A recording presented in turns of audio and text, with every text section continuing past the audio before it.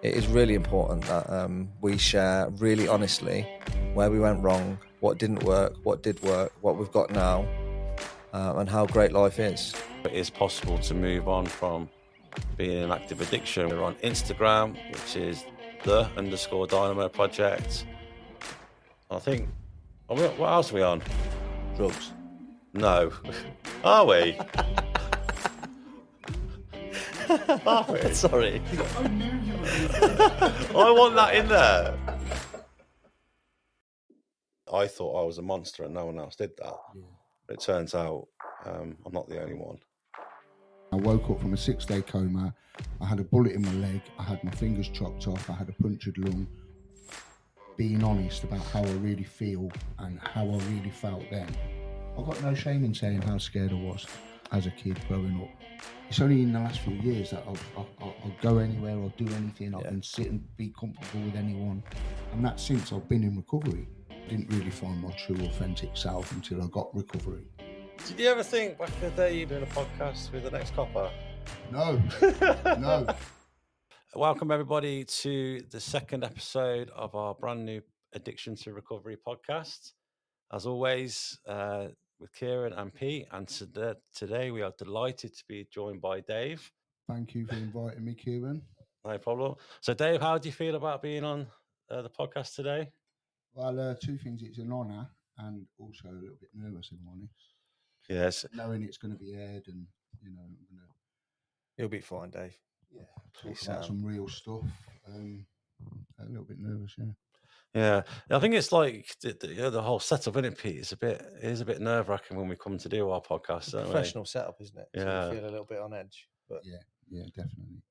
In recovery, we're used to public speaking by now, so you'd be a natural, mate. You say that, Pete. I was I walked into a venue the other day, and as soon as I opened my mouth and introduced myself, and I knew everyone in there, I still got nervous. Yeah. Does happen, doesn't it? Yeah, at times. How we're going to start our podcast from now on is we're always going to start with the question which was left by the previous guest. All right. Yeah. So on the last episode, we had Lauren on. So the question that Lauren wanted to leave the next guest, and she had no idea it was going to be you. Her question was, at what point did you realise drugs and alcohol were becoming an issue for you? This was the question she left. So what would be your response to Lauren's question? I knew drugs and alcohol were an issue for me, probably by the age of 24. However, when I knew that my drugs and alcohol were a major problem in my life and everyone's life around me, an incident happened and I was in intensive care. I was in a coma. I was 29 at this point. So 5 years later. So I'm in a coma. I woke up from a 6-day coma. I had a bullet in my leg. I had my fingers chopped off. I had a punctured lung. I had a broken right arm. All the bones in my left hand had been smashed. My jaw was smashed. My ribs were broken, like I just said. I had tubes going into my neck and to administer blood transfusions, to give me morphine, to give me all sorts of medications. And I had a tube coming out of my lung going into draining the blood out. And I was in a real bad way. I was in a coma. And when I woke up, my nan was holding my hand. And my auntie was sitting next to her. I weren't physically withdrawing from drugs because I was on morphine and everything like that. You know, the hospital were taking care of me. But when my girlfriend, my kid's mum walked into the room, and obviously at that time I had used drugs with her. And as soon as I seen her, I had a physical reaction. Something in my brain associated me and her using drugs together, and I had a physical reaction. Like my heart started beating faster, and all I could think about was getting drugs. And on reflection, I just wanted my nan to go, I wanted my auntie to go, and I just wanted to be left alone with that person so I could manipulate her to go and get drugs for me. And on reflection, when I had time afterwards to think about it, it was really like I knew then how bad it was and how powerful it was, what I was up against. So I think that's it's quite a good question Lauren left, wasn't it? It's a brilliant question. It's very thought provoking. So later on, Dave, towards the end of the podcast, you'll replicate what Lauren did, and then you will leave a question for our next guest. Okay. And I think it's a really good way to start the podcast. I like to say it was my idea. It wasn't. It was Taylor's. Yeah, it is a good way to start the podcast, especially about on this subject of addiction, and it really sort of links all the guests as well. You're now linked to Lauren. Your question will then link you to the next guy. Addiction is quite what's the word where it's not really spoken about. There's still taboo. Taboo is a good word, isn't it? Yeah. It's like this. This is my belief that there's still a stigma attached to addicts. Yeah, I think it has got better, but I don't think it's as far as long as it needs to be. And this is why I think you're seeing more and more podcasts now of and not just addiction, mental health, and stuff that gets down to the nitty gritty of how we feel. I think they are getting more relevant now, and people are starting to listen more. And this is a good format, isn't it, to get people's own personal experiences of addiction. Definitely. And when you think about the things that you've just said, it is a taboo. It can be a taboo subject for some people. It's definitely getting a lot of more exposure now. And some of the things you said along addiction, mental health, and then you throw crime in the mix, and then throw trauma in the mix. These are all subjects that are often interlinked. Do you know what I mean? And individually, they can get their own bits of exposure. Yeah. But in a format like this, they can all be interlinked and spoken about. Does that make sense? It does, yeah. It does. I know you didn't want to use that. No, I've been told not to say that because I keep doubting myself, don't I? Okay. So, obviously, I know you from recovery. I'm sure Pete knows you better than I know you. So we have a little understanding of where you've come from to where you are now. But what's very important is that we want the listeners to get to know you and be aware of your journey, and more importantly, where you're aiming to be. So let's talk a bit about your early days. Tell me and Pete, the listeners, about what Dave was like as a kid growing up. What was the environment? How you felt? Do you believe any of them influences from the early days shaped who you turned out to be in the future? So tell us about Dave growing up. Definitely, my early childhood experiences influenced me and shaped who I was behaving and portraying to be. I didn't really find my true, authentic self until I got recovery and had a look at myself. And there was a lot of masks getting worn by me throughout my life. I grew up in a large family that is quite notorious in Coventry. And my earliest childhood memory was I was 3 years old, and we were living in an area in Birmingham called Saltley, multiracial area, predominantly Asians. And I never ever, I've got a vivid memory and memories of that time. I never had any experiences of feeling uncomfortable or feeling out of my comfort zone. And I was in an area where a lot of people didn't even speak the same language. When I used to go around to friends' houses, their mum and dad would be speaking their native tongues, and it didn't make me feel uncomfortable. It weren't until like later on in life I found out that my mum and dad was on the run for a crime my dad had committed, a serious crime, and they were on the run in Birmingham. That's hence the reason we were there. And a group of men turned up on my doorstep, and I just heard loads of commotion going on. I went to the doorstep. My mum's screaming. My dad's fighting a group of men in the front garden. His face is all bloodied, and he's fighting. He wouldn't stop fighting. My dad was well known for that, and it was really traumatic for me, like watching that. Do you know what I mean? My mum was screaming. She was getting held back by someone on the doorstep. They was all just dressed like normal people, so I didn't associate them with being police or anything like that.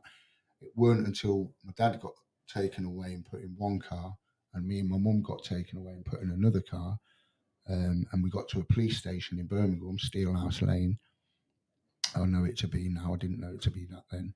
And when I went in and seen a police uniform, my instinct was to run towards the copper because it was safety, and grabbed his leg, and he booted me off his leg and shouted, "Get this little bastard off me!" And that sent me into shock. Like further, really scared I was. I was really scared at the time.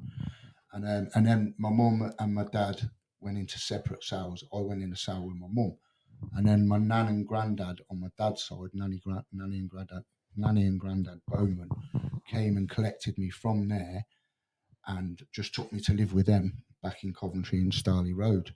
And I was just asking like all the time, "Where's my mum? Where's my dad?" Their way of protecting me, because what were they going to say to a 3-year-old child? "Oh, your dad did this, so he's gone to prison. Your mum did this to protect him, so she's gone to prison." They went to jail, and I was just told, "Don't ask questions." So I had all that like unanswered stuff going on in my head at that young age. There was a lot of resentment against the police within the family that I listened to growing up for different reasons. I was there once when the police raided my nan's house looking for one of my uncles, and left a right mess when they did that. So I grew up hating the police, and that shaped the way I thought, the way I viewed the world, the way I viewed authority. Can I just interject? Do you relate to that, Pete? Do you? Because I know. Did you grow up with that attitude towards the police? Because pretty much everyone around me hated the police growing up. When I was younger, I used to go and visit my dad in prisons, and the whole area, we had a hatred towards the police and any authority. Yeah. At that time, I'd already been to detention centre because of my actions. Like I started committing crime at a young age.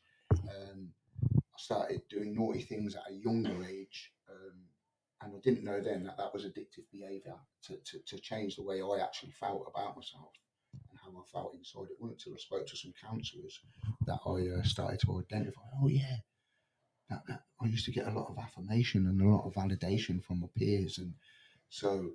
And the feelings I used to get a lot of adrenaline rushes, and I liked the way it made me feel. It was like adrenaline's a chemical, isn't it? I was about to say, did you enjoy the adrenaline as a young person before drugs? I did. Yeah. And I didn't know that was, and so when I used to do the earliest naughty things, which would be like knock on his door and run away.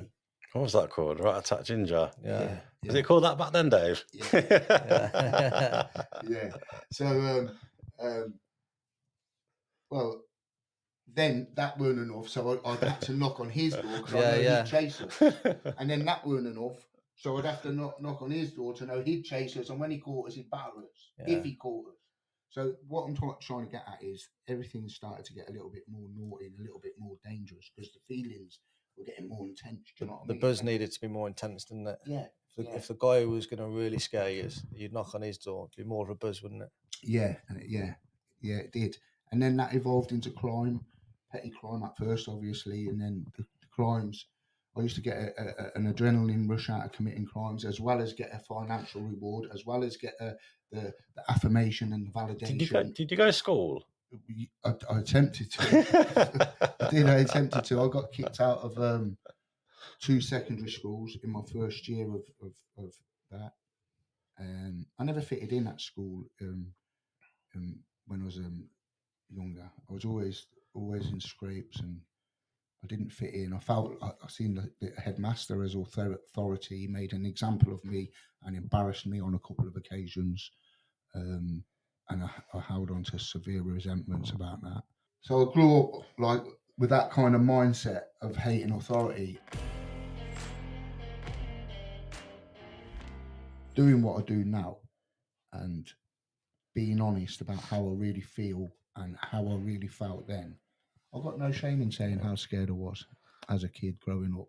I have a question for you. So when you were really small, you felt unsafe. Yeah. From what you tell me, and I know you anyway, so I know you felt unsafe. From then, from being a little boy, when was the next time you felt genuinely safe? At what age? Was it before recovery? Was it when you entered recovery? Because I know you That's a good question. Yeah. At what part of your life? And it may be never. So I know how it feels to be unsafe. But what do you remember? When was the next time you felt genuinely safe? I don't think I've ever felt 100% safe and comfortable without looking over my shoulder for either revenge attacks, either getting arrested, or it's only in the last few years that I'll go anywhere or do anything. I can sit and be comfortable with anyone, and that's since I've been in recovery because I don't commit crime now. The same would be for me. It weren't until I got clean and stayed clean for a while. The whole time in my using. And I think it contributed why I used so heavily and why I carried on using was the feeling of being unsafe. Yeah. And expecting, like I wasn't successful at crime. I weren't, I went to prison too much. Do you know what I mean? Yeah. The results speak for themselves. Yeah. I weren't a successful criminal. Yeah. Do you know what I mean? I weren't. I got injured a lot. Yeah. I got, with my violence, the violence against me. So I weren't even that successful at committing violence. I won a few and lost a few. Do you know what I mean? Yeah. There was always was an expectation. I was either going to get nicked or I was going to bump into so-and-so or something was going to happen. Do you know what I mean? It was always expecting the worst. Do you know what I mean? Or there was always the potential of something bad to happen. Do you know what I mean? Now I don't think like that. I don't expect anything bad to happen. I feel comfortable. I feel happy. I think the physical wounds, I can only speak for myself, but all the physical wounds I experienced in my life and in my using were nothing compared to the mental ones. The mental damage, the mental torture, the stuff that stayed with me, the stuff that stayed with me from when I was a little boy. Still thinking exactly the same, but I look like a man. It's really strange. But I talk to a lot of people with addiction issues, and stuff that happened to them when they were 5 or 6 has stayed with them, and they're now 40, 50, 60. It's so powerful. It's ingrained in them so much. And I can relate to that. When I was just talking a minute ago, as one example about what happened when I was a kid with my mum and dad, as I was talking, I could feel the feelings. I could hear it in my voice. My voice was like shaking a little bit because them feelings came back again. And these are feelings that are essential for us to learn how to cope with. Or else we won't stay in recovery very long. That's a good point, Kieran. That's a brilliant point. And that's what people don't maybe understand. And to identify with other people that may not be able to identify with them circumstances, I also went through some abuse at the hands of my mum's brother. That I was always ashamed to talk about. It weren't until I opened up to counsellors that I was able to be transparent about that and accept it, get some acceptance around it, and be able to cope with them feelings when they come up and them memories. So, would you say that professional help has served you well? Definitely. It gave. Go on, Pete. Sorry, I interrupted. No, that's all right. I just meant like in your recovery.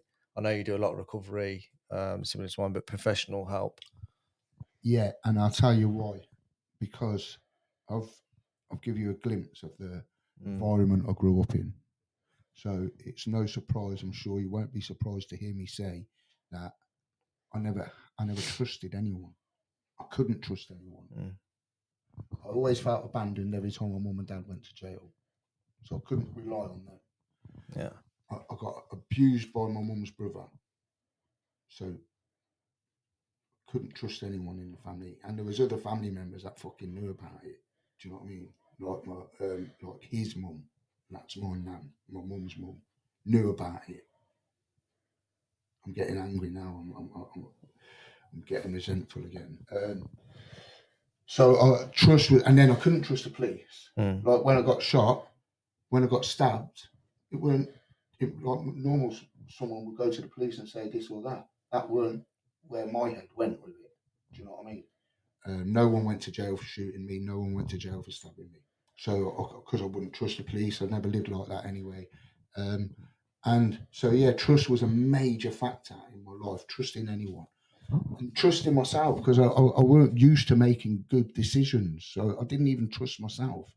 I wasn't used to making good decisions that were healthy for me and for people that around me.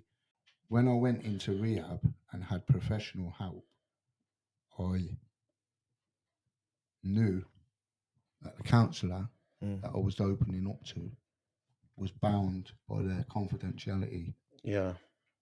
They had to be able to be trusted. Yeah. Do you know what I mean? How did it feel when the words come out of your mouth for the first time around the abuse, if you don't mind me asking? It was scary. It was scary and shameful.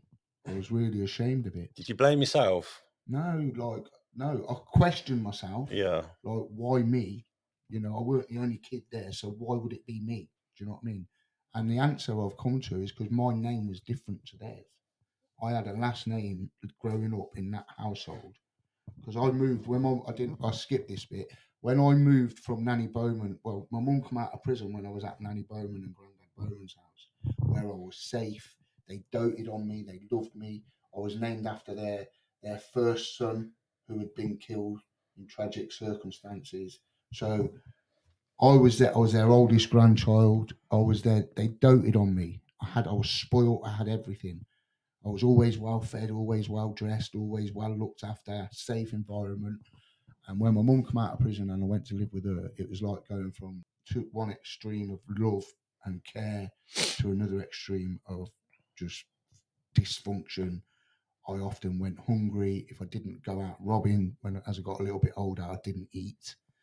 I was neglected. Like I said, I was abused. It was horrendous. Yeah, my mum was like, my mum had substance abuse issues. She was an alcoholic. She died from drink. I love my mum, and I would never put her down. Do you know what I mean? I'd never speak bad about her. She just had a lot of issues with her drink and drugs, and didn't have the skills to be a good parent. That's the truth. So from that one question about you in early days, quite a lot of information has come up there, and I reckon our listeners would be, quite amazed really that someone could have all that trauma in early years, and you have had a lot, Dave. However, we do hear this quite a lot, don't we? Yeah. In terms of people in recovery, it's more common than what you think. It's just that people don't, obviously for the right reasons or whatever, don't feel comfortable speaking about such things. Yeah, and like, I'm not saying that I'm sitting here feeling comfortable. I've just got the tools now to be able to talk about it, to be transparent. Like I said a minute ago, Kieran, when you asked me how I felt about speaking about it for the first time, I was ashamed. You know, I was ashamed that I came from one side of my family where that would happen. I weren't ashamed about the family members who used to commit crime. That was like, in the environment I grew up in, that was something to be like, like on the streets. It was well known, well thought of. But that side of the family would never abuse children or fucking neglect children. But on the other side of the family, and not all of them, I want to make that clear, there's some good people on my mum's side of the family, but not all of them were good people. Do you know what I mean? That's the truth. And so I was ashamed to be associated with that, and I could come from that, and I could be a victim for that. So it weren't until it was pointed out to me that that wasn't my shame to carry. That's that person's shame to carry. That I started to get some understanding about it and give it some thought, and thought, you know what, that's true. When you spoke to either professionals or sponsors, not so much about abuse, but about when you spoke about things you've done in your life, maybe some things you're ashamed of doing yourself, or my experience of that is from my upbringing and where I'm from and the way we all were, it was no one tells no one nothing, right? So when I come into recovery, and it was a different community, really. You get a sponsor and you start to talk about stuff, and then once trust is there, I found when I spoke about stuff, I spoke about some stuff last night, me and when met my sponsor and stuff, and when you talk about stuff that you've never spoke about to anyone before, you feel like you're dropping yourself in it a little bit. And I thought, once I'd actually like verbalized it and spoke it, I thought, I've said it now, I've put my name to that, I've admitted that, you know what I mean? when I first started speaking to people, I wouldn't speak with a phone in the room. Yeah. I'd say we need to take our phones out of this room. Yeah. I mean, I was so paranoid. Anything if there was a laptop there, I'd say there's no way I'm speaking with anything electrical in the room. Now look at you. Yeah. Surrounded by electrical items. Yeah. I know, yeah, they're everywhere. The more I speak about it, the easier it gets. Yeah, I agree. And I don't speak about like this, like I said at the beginning of this podcast. Yeah, there's one major subject, one major incident that happened when my dad got shot. I was there, and I can't go into detail about because I'd love to talk about how that made me feel and the circumstances about it, but I can't for legal reasons. Definitely. Like on the earlier podcast we did and on the old podcast, I said there's certain stuff that I would never speak about. Yeah. You just wouldn't. It'd be daft to. You know what I mean? Yeah. But there's plenty of stuff that we can speak about. Yeah. There's plenty of feelings that you can speak about. And there's a million things that have happened to us that will help people if we speak about it. Yeah, you're right. And that was one of the most, for me, that what I just touched on there about when the night that happened to my dad. It was one of the most, and you've just heard some of the stuff I've been through and experienced as a young child and stuff. That was one of the most turmoil periods. Must have been traumatic. It was the circumstances around it and everything else caused me so much mental turmoil. Yeah. How old would you have been then, Dave? Well, I was 24, 25. The turmoil it caused because of the circumstances, I haven't met anyone who can relate to it. Yeah, I haven't, because of the circumstances and who was responsible and everything else and how it made me feel and how I was torn. And I'm going too far into it now already. But that's one subject I can't broach any further. Talk to me and Pete and the listeners about when you first took a drug or drink. Do you remember what it was, where you were, how it made you feel? I can't remember the exact first one, if that makes sense. Because, I could go back and say it was a cigarette or it was a sip out my mum's bottle. And I did them things, but I don't remember the very first time I did it. And I know the first few cigarettes I had made me feel sick and dizzy. Did you cough? I coughed when I had it. Yeah. And the drink, when I took a drink, I drank too much and got really badly sick. The first substance I got into, and did regularly, was glue. And that was my friends when I was growing up. I used to hang around with people that were older than me because they were doing naughty things, more advanced. Yeah, more advanced. Or were you attracted to that? Yeah, I was attracted to chaos and drama. Yeah, you find the older lads who are a bit more advanced than they and whatever they're up to. Yeah, it's more appealing, isn't it? Yeah, and they were like I remember they were all into glue, the skinheads and that, and so I experimented with glue, and they stopped it, and I carried on. It weren't until I'd have been about 13.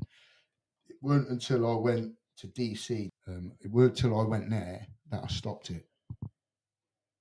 And then when I come out, I didn't carry on. But I started smoking cannabis shortly after that. And I really got into the cannabis. And then it progressed, I stayed into cannabis. I thought I'd smoke cannabis all my life. I enjoyed it. I liked it. Then... Would you mind telling what did you progress onto? So we've got glue, cannabis. Occasionally, I'd have a bit of speed when I went out for a drink. But through all of that, there was big gaps of when I weren't out and I was in prison. So from 13, I went to detention centre when I was 14. I came out when I was 15. Or went when I was 14. I came out. Yeah, when I was 15. Then I went straight from there back into secure unit. And then from secure unit, I came out when I was 16 and I was still smoking cannabis.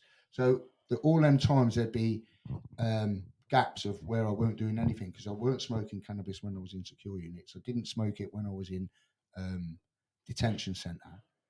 I did turn up at the detention centre stoned though. My dad, when I was in juvenile court, my dad came down and brought me a bit of drawdown. He said, "Put that in your mouth, son." And I had it in the side of my mouth, and it came open. I was there all day, and it came open. Katie's laughing, and it came open, and it's just melting in my mouth. I was just listening to the judges, and I was just getting stoned and stoned.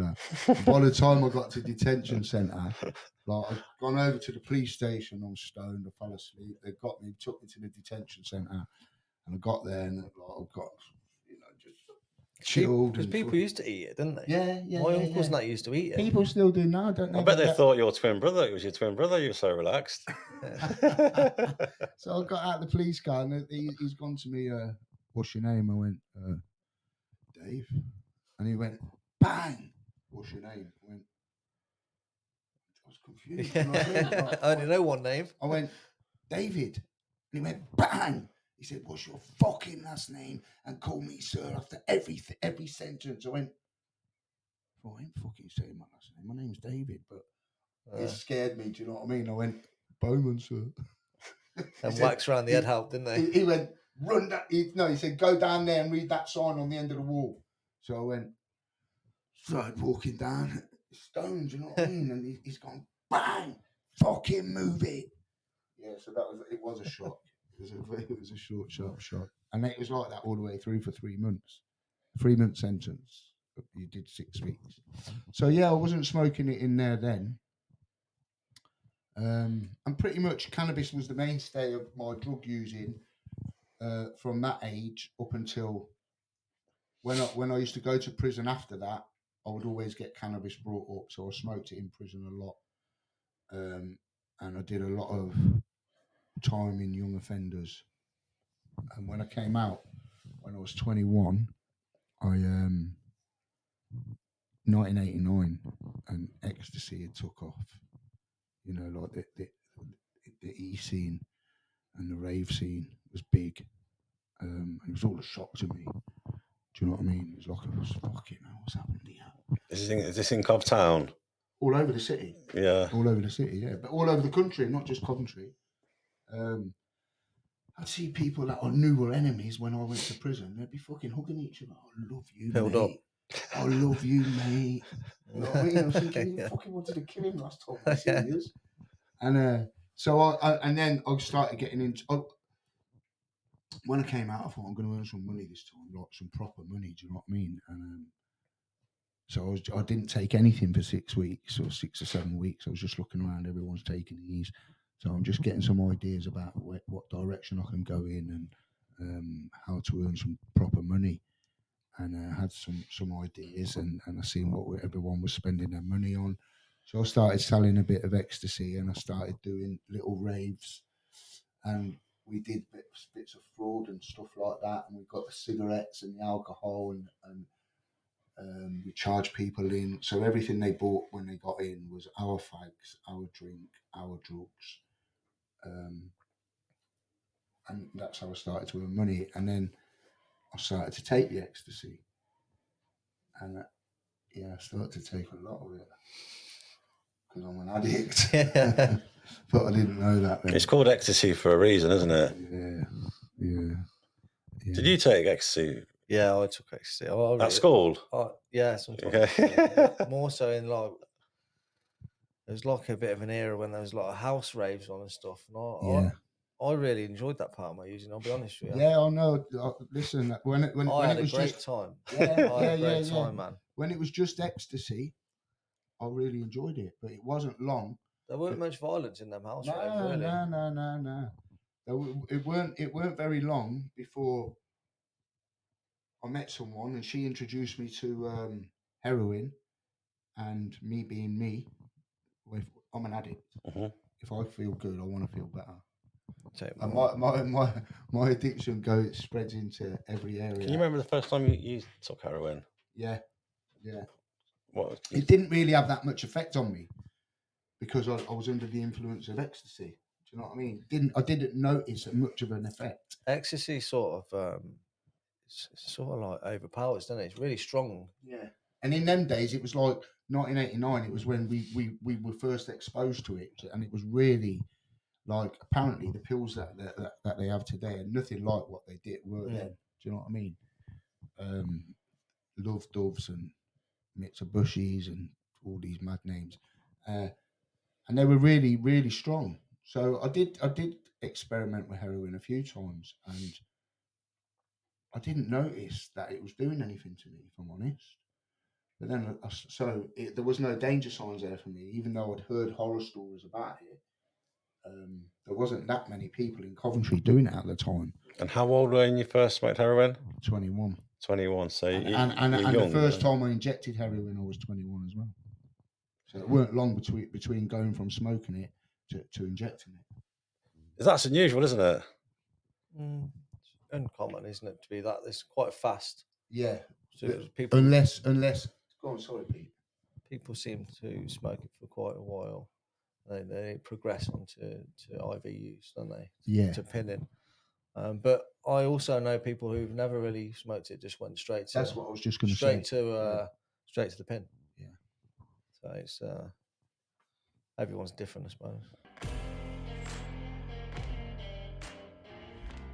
Was it just heroin part of life? Was there any other substances that you used? Or was it? Yeah. There was a lot of like I'd always smoke cannabis throughout all of that. I would. There was Temazepam. People were using Temazepam a lot in them days, and Diconol and Palfium, and really strong cancer patient pills. Would you take anything? Yeah. Just to try and escape how you feel. When I couldn't stop taking heroin, when I wanted to stop and I couldn't stop, I would just take anything then of that family of drugs, like of the opiate family. Yeah, and it weren't until I went to prison, and in them days they didn't give you no substitutions for heroin withdrawal. You did your rattle, you did your cold turkey, and it was fucking horrendous. In prison? Yeah, it was 3 men in a cell, a piss pot in the corner, and you're withdrawing. Well, I was withdrawing, and it was horrendous. I was about 9 stone wringing wet. And I got 2.5 years that time. And when I came out, like in that 2.5 years, my body had healed. I didn't know it was an inside job, like a mental job, and how you felt in your heart, and spiritual job. I didn't know all that. And when I came out, I was determined not to take heroin again. I didn't realise that I had to stop taking everything: alcohol, cannabis, anything mood or mind altering. Yeah. That's a right eye opener, isn't it? Yeah. I went into rehab as a cocaine addict. Yeah. And they explained to me that I wouldn't be able to drink. And I said to him, "You're not understanding what I'm saying. I'm addicted to cocaine." But I had no knowledge of what he meant at the time. I have an addiction. I wasn't addicted to cocaine. Full abstinence is when people say the word abstinence. Before recovery, I had no clue what the word meant. To be fully abstinent from anything and just be yourself. Just be yourself with your own thoughts and feelings. I'd never done that. I can't remember ever doing it. I always had something, whether it be cannabis or alcohol, or if I didn't have it, I'd be looking forward to having it. At what point, Dave, did you think I really need to do something about this? I really need help, or else I'm going to die? Or what was there? At what point was that? There was a. I said about 24, didn't I? When you asked a similar question at the beginning of the podcast, and there was a period where I used to be at home at my mum's because I'd ended the relationship I was in. I was at home at my mum's, and I was so I just didn't want to live and be that person. I'd gone from having a lot of respect in the environment I grew up in, being well thought of, liking myself. I had a good nature. Like, even though I was committing crime, I was always good to the people around me. And I turned into someone I didn't like. I didn't have no spirit, no fighting spirit. Like, I was so weak-willed. I turned into someone I didn't like, and I was injecting drugs, and I didn't ever envisage that for my life. Do you know what I mean? As I was growing up, I didn't, and I wanted to stop then, and I couldn't. It weren't until 5 years later, when I was in that coma, that I described. There's a good point you raised. When people, and I did it when I'd walk past someone in the street when I was younger and I'd see him lying there. I know the term now is gouged out. I didn't know that at the time. I'd look at them and I'd say, what a fucking waste of time they are, you know. But then now I look back and do these people actually, they don't grow up wanting this to happen, do they? No. At some point in time, there was a man and woman had them as a baby. Yeah. They were someone's little baby. Yeah. That's someone's. I remember my mum used to say that to me all the time, saying, that's someone's baby. Yeah. At one point, that was someone's baby. Me knowing I'm a dad now myself, and I know what it's like to have my own little baby. And the opposite of that is like that's probably someone's mum, or that's probably someone's dad. Most of them have probably got children, and if they had a choice, they wouldn't want to be abandoning their children. Do you know what I mean? All the time you've spent in either prisons or institutions in all your life, did you ever meet anyone in recovery who was in recovery themselves? Yeah, I was in. You know, did you ever hear of it? Did you ever meet anyone like who said, Dave? Yeah, someone tried to attract me. Yeah, that's what I mean. Yeah, I was in Dovegate prison doing a 4-year sentence, and there's a geezer doing life. He was about 10 years into his sentence. Scouse geezer, and I used to see him in the workshop. He had about 10. I think he got a 20 rec, so he'd done 10. He's got about 10 left before we can go for parole. And he's sitting in the corner, like he was the cleaner of the workshop. We used to be on the doing whatever, the packing. And, I was selling Subutex at the time. I was getting Subutex and selling it in the workshops, and I was taking it as well. So, and he used to say to me, like, I used to see him sitting there in the corner reading this blue book, and he just used that. He had this aura about him. He was just calm. Peace. Yeah, I used to speak to him, and you know that's how I know how long he was doing and what his crime was, double murder, and he used to say to me like, he used to look at me and said, don't you ever want to stop? And by this time now, I used to go. I had a leg ulcer. I used to go and get my leg dressed at the healthcare quite often. You know, I had consequences from my using. I'd already described it earlier.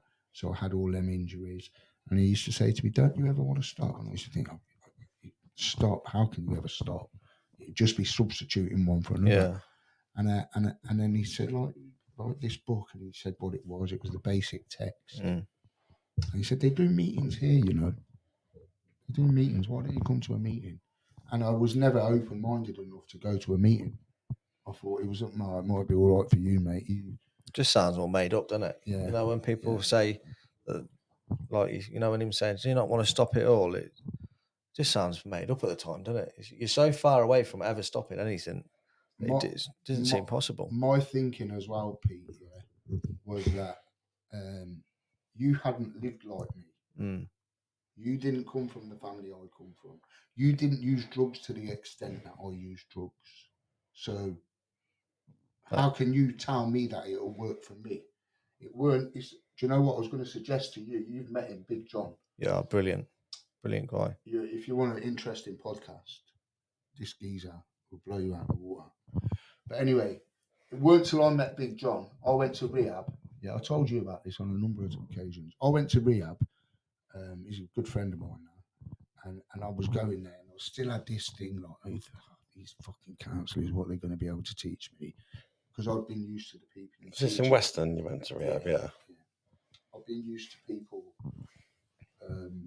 in the services, working in the services, and I couldn't. Still lack of trust. Yeah, still lack of trust. Couldn't identify with a lot of their lives, and so I went to rehab, and I had that mindset. It weren't until I met Big John Kennedy. Shout out to Big John. I love you if you're listening. Or if you're going to listen, you better fucking listen. More to the point. He's going to be on the podcast. Yeah. John, I'll give you some props here, mate. Pete knows that. He always talks. Yeah. You better be interested in Big John. Listen, if you think I've got a story, wait till you hear it. I'll get to it. I went there, and I still had that mindset. And it weren't until I sat down with Big John and heard his story, I thought, fucking hell, I better just shut up. Do you know what I mean? I just better shut up. But I think I've got a story. Listening to his, there was so much identification in there, and the geezer now is just so full of love. He helps so many people if he can. He's just a good geezer, do you know what I mean? And he's someone I could identify with on so many levels. And that gave me a lot of hope. Do you think from meeting him and hearing his story, you didn't feel so alone in it? It gave me, I didn't feel so alone, and it gave me hope that, wow, if he can do it, if he can do it, then it can be done. I heard at my very first meeting, my very first meeting, I heard someone say about being in the care of their child whilst under the influence, and it still upsets me to talk about that. But I thought I was a monster, and no one else did that. Yeah. But it turns out I'm not the only one. But I heard that at my very first meeting, and whether it's a coincidence or not, I believe I was meant to hear it on that very night. I remember the first thing I ever identified with at a meeting was a guy sat opposite me, and he said that his life had been unmanageable. He was unable to manage his life. And I thought that's the best way of describing my life. Yeah. I could never manage my life. I always felt, even in my 20s, I felt like I was in my teens and everyone else was in their 20s where they should be. I felt like I was behind. I just couldn't manage anything. It was just so chaotic. And that's a good description, Pete, because as I've done this podcast and spoke to you about my life, you've seen my life has been managed by others all my life, up until the last 5 or 6 years, because when I'm in prison, I'm not managing most of my life. Do you know what I mean? When I was in care, I weren't managing most of my life. Do you know what I mean? Yeah. They were, because they were making sure I had food every day, no bills, no responsibilities. Today, it's not like that. I manage my life. Yeah. You know, and the beautiful Katie. Shout out to Katie. From when you come into recovery, you've been managing your own life, haven't you? Yeah. And I've had to learn how to do that from other recovering addicts. Do you know what I mean? And how many years were you on drugs? 30. 30 years. So Pete was only 4 when you got to go in. Yeah. That's right. You're 34, aren't you, Pete? I'm 35, I am. 1989. You mentioned 1989. I thought when you mentioned it earlier, I thought I was 1. You know what I mean? You about early 20s, or you were 20, was you? 1980. Yeah. He was doing these around the town. Yeah. So you were in rehab in Weston. Yeah. You were there for 4 months. 4 months. Yeah. Okay. You left rehab and then straight into the world of recovery. Yeah, I went to a dry house when I left rehab because I had no life skills. You know, and when I say life skills, I knew when I was in addiction or in crime, I knew who to rob, I knew where to go robbing, I knew where to not go robbing, I knew where to score, I knew where to not go to score. And that was everything that consumed my thinking in them days. When I came out of rehab, I had to learn all new life skills. I'd never had a job. Do you know what I mean? I'd never been a productive member of society. So I was in a dry house for 3.5 years. Pete came down, didn't you? Yeah, Pete came down. Pete's in the dry house. Pete met That's all right, though, wasn't it? Yeah. It looked all right. I don't know what it was like to live in there. Yeah, no, it was good, and good people that ran it. Simon and Natalie. Shout out to Simon and Natalie. Good people. Also, a shout out to Broadway Lodge, the rehab I went through. Good people that run that.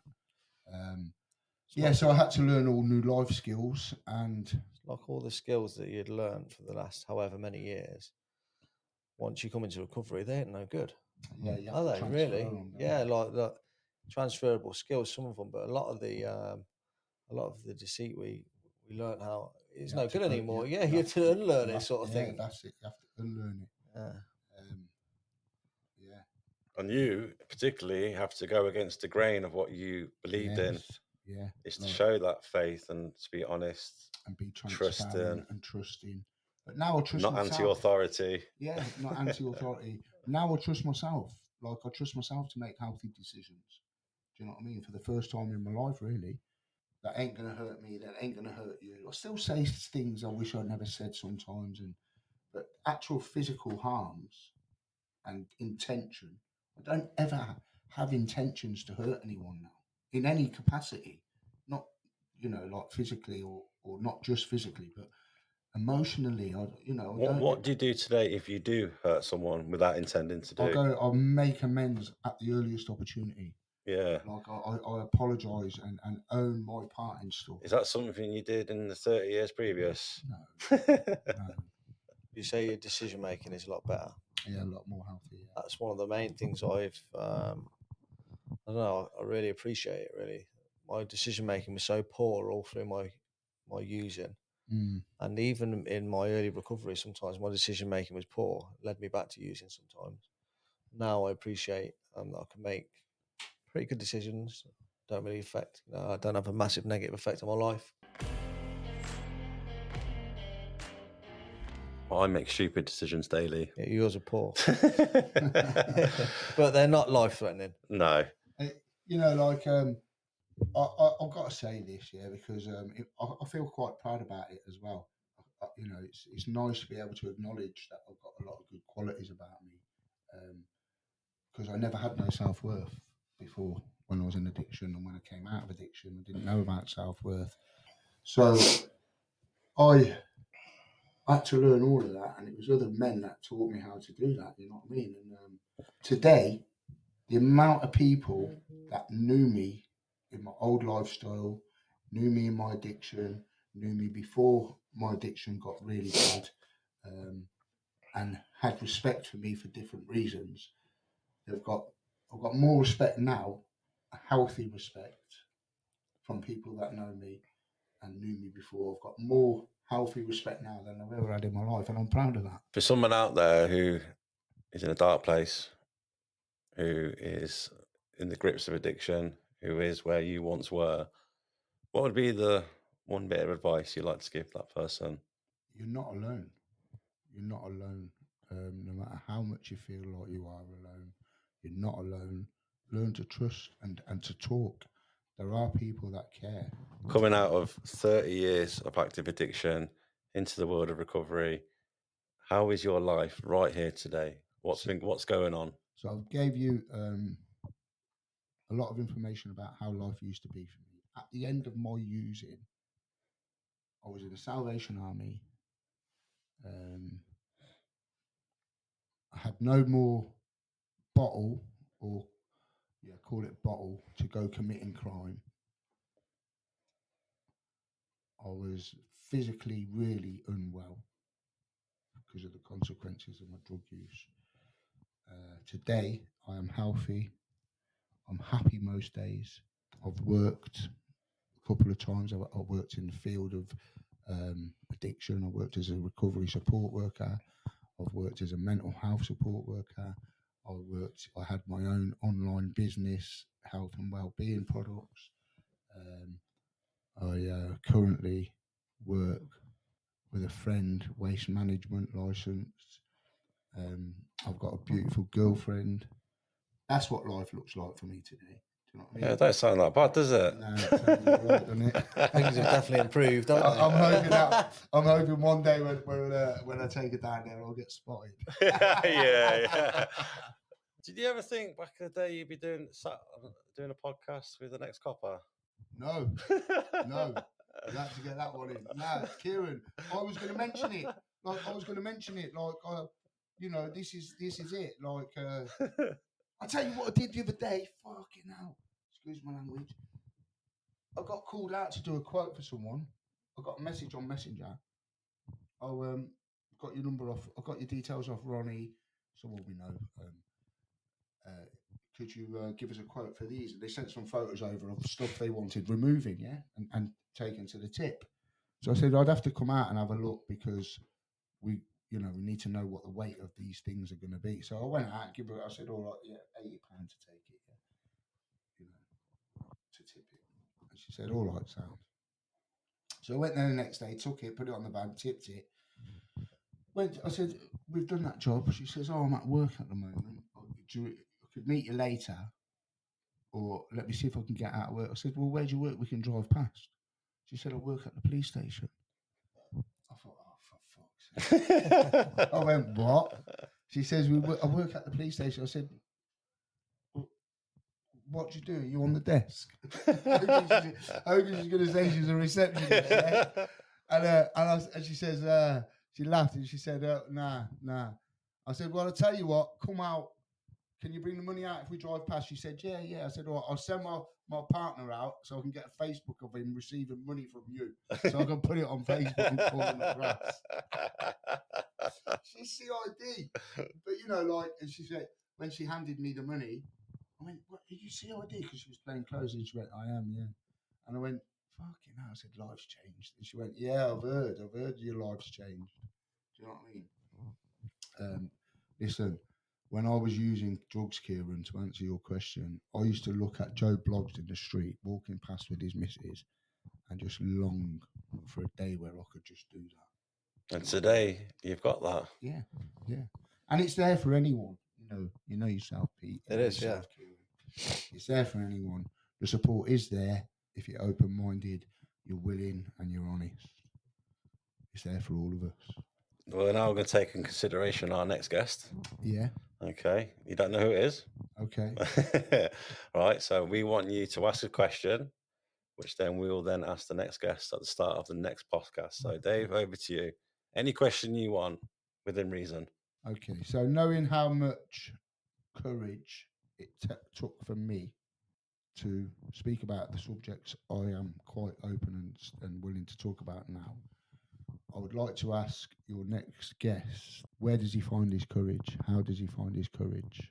Dave, I want to personally thank you for firstly agreeing to come on. Secondly, for talking so openly and honestly about some very traumatic events that have gone in your life. Mm-hmm. And also by getting clean, staying clean, and helping those who follow after us. Yeah. I think that's a really amazing thing that what we do, isn't it? And thank you for inviting me. No problem. Pete, anything you'd like to say? No, it's been good to see you again. Yeah, thanks, Pete. I've heard some stuff today that some of it I know, some of it I never know. Yeah, it's been really interesting. It's nice to have an insight on your life, and I follow what you do now. I always see you. I'm rooting for you, man.